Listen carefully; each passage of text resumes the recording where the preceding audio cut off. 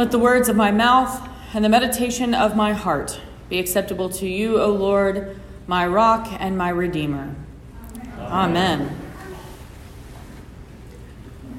Born in 1828, Horatio Spafford grew into a successful lawyer and real estate investor in Chicago.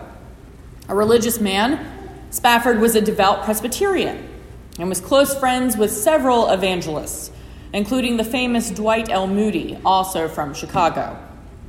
In an amazing wave of bad luck, Spafford's 2-year-old son passed away.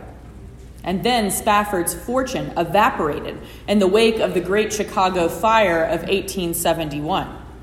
Having invested heavily in real estate along Lake Michigan's shoreline, he lost everything overnight. But the worst was yet to come. In order to get away from Chicago, Spafford planned a European trip for his family in 1873. In November of that year, due to unexpected last-minute business developments, he had to remain in Chicago. But he sent his wife and 4 daughters on ahead as scheduled on the SS Ville de Havre. He expected to follow in just a few days. On November 22nd, the ship was struck by the Lochern, an English vessel, and sank in 12 minutes. Several days later, the survivors finally landed at Cardiff, Wales, and Mrs. Spafford sent a telegram to her husband with only 2 words: saved alone. Spafford immediately boarded a ship to join his wife in Wales. As they sailed the same path of the first ill-fated ship, Horatio asked the captain of the ship to point out the location of the wreck that had taken the lives of his 4 daughters. When they came to that place, he stood on deck, contemplating the horrible things that had happened to his family. But then, overwhelmed with a sense of peace and the knowledge that his daughters were not at the bottom of the ocean, but rather were with God, he retired to his cabin, where he wrote the words we sing often in this church. When peace like a river attendeth my way, when sorrows like sea billows roll, whatever my lot, thou hast taught me to say, it is well with my soul. It is well with my soul, with my soul. It is well with my soul. We do not live in a safe world. Lately, it feels like we're living on top of a powder keg.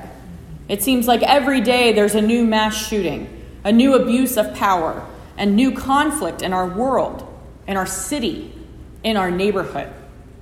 We have all had experiences of tremendous loss, or waves of rotten luck, or indescribable pain. Horrible things happen to people who do not deserve it. We live in a world where evil exists, natural disasters occur, and where innocents do die. No one knew that better than Horatio Spafford, who lost all of his children and all of his wealth in one fell swoop.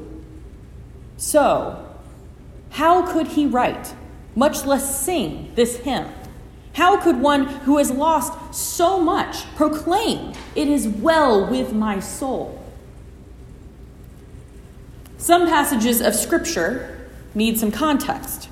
They need study, exposition, deep theological thoughts.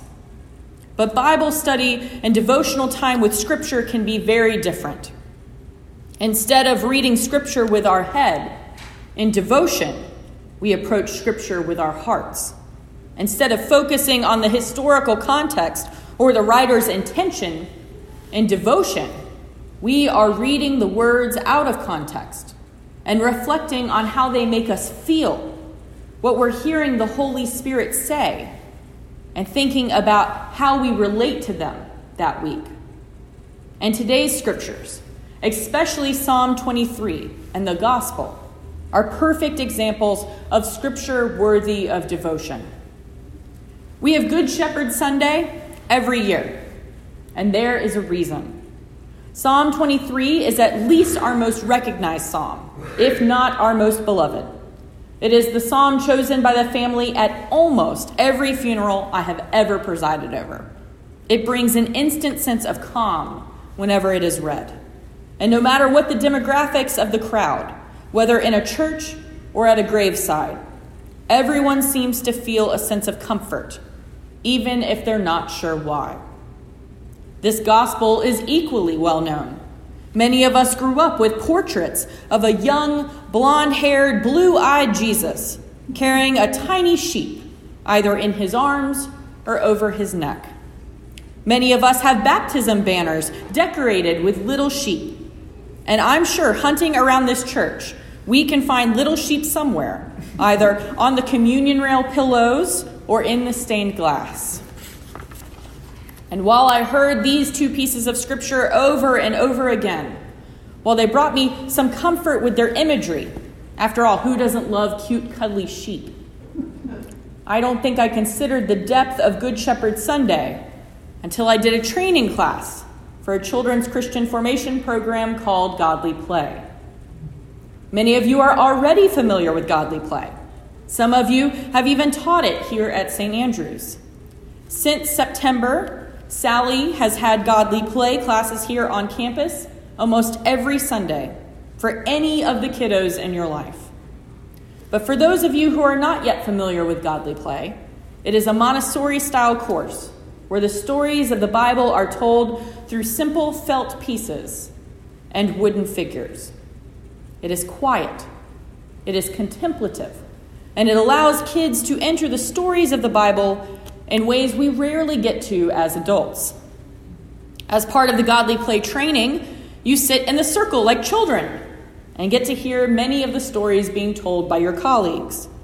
So on the second or third day of training, I sat crisscross applesauce on the floor that morning, ready to hear yet another story about the desert, or about mustard seeds, or about Jesus, when the storyteller started unrolling a green piece of felt as she launched into the first few words.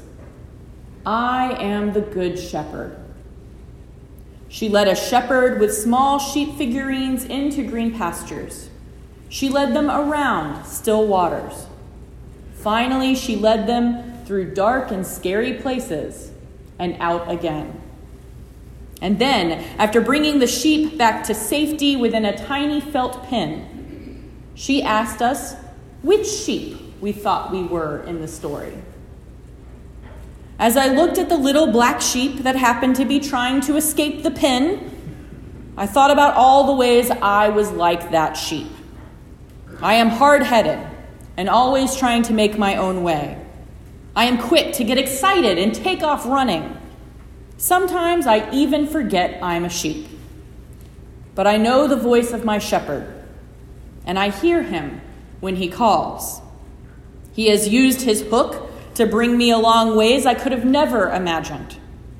And I've even felt him whack me with his crook a few times when I've gone too far.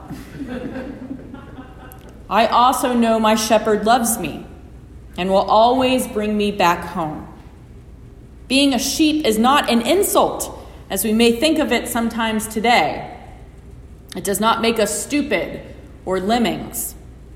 Being a sheep means we are cared for, we are protected, we are valuable. God doesn't promise life will be easy or fun or safe.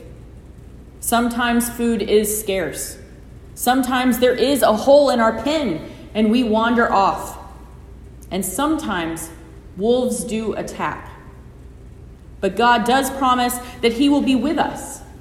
He will lead us to green pastures and by still waters. He guides us along right pathways and even walks with us through the valley of the shadow of death, or through the dark and scary places if you're a 5-year-old. He will use his rod and staff to keep you going even if you don't want to, because God has anointed you. He has chosen you. You are a sheep of his own fold, a lamb of his own flock, a sinner of his own redeeming. His goodness and mercy shall follow you all the days of your life, and you will dwell in the house of the Lord forever. So no, we don't live in a safe world, but we are loved by a good God. We serve a God who is with us in the midst of peace like a river and sorrows like sea billows. And that's why and how Horatio Spafford was able to write this hymn. Because no matter how our earthly life shakes out, no matter if we live rich lives surrounded by family or live lives marked by struggle and pain, our earthly life is short and limited. But the life God offers us, eternal life, is full of love, without pain, and available to all who follow him. God is the good shepherd. He knows his sheep, and his sheep know him. He will guide us, and we will follow him, and we will dwell with him forever. And that is well with my soul. Amen.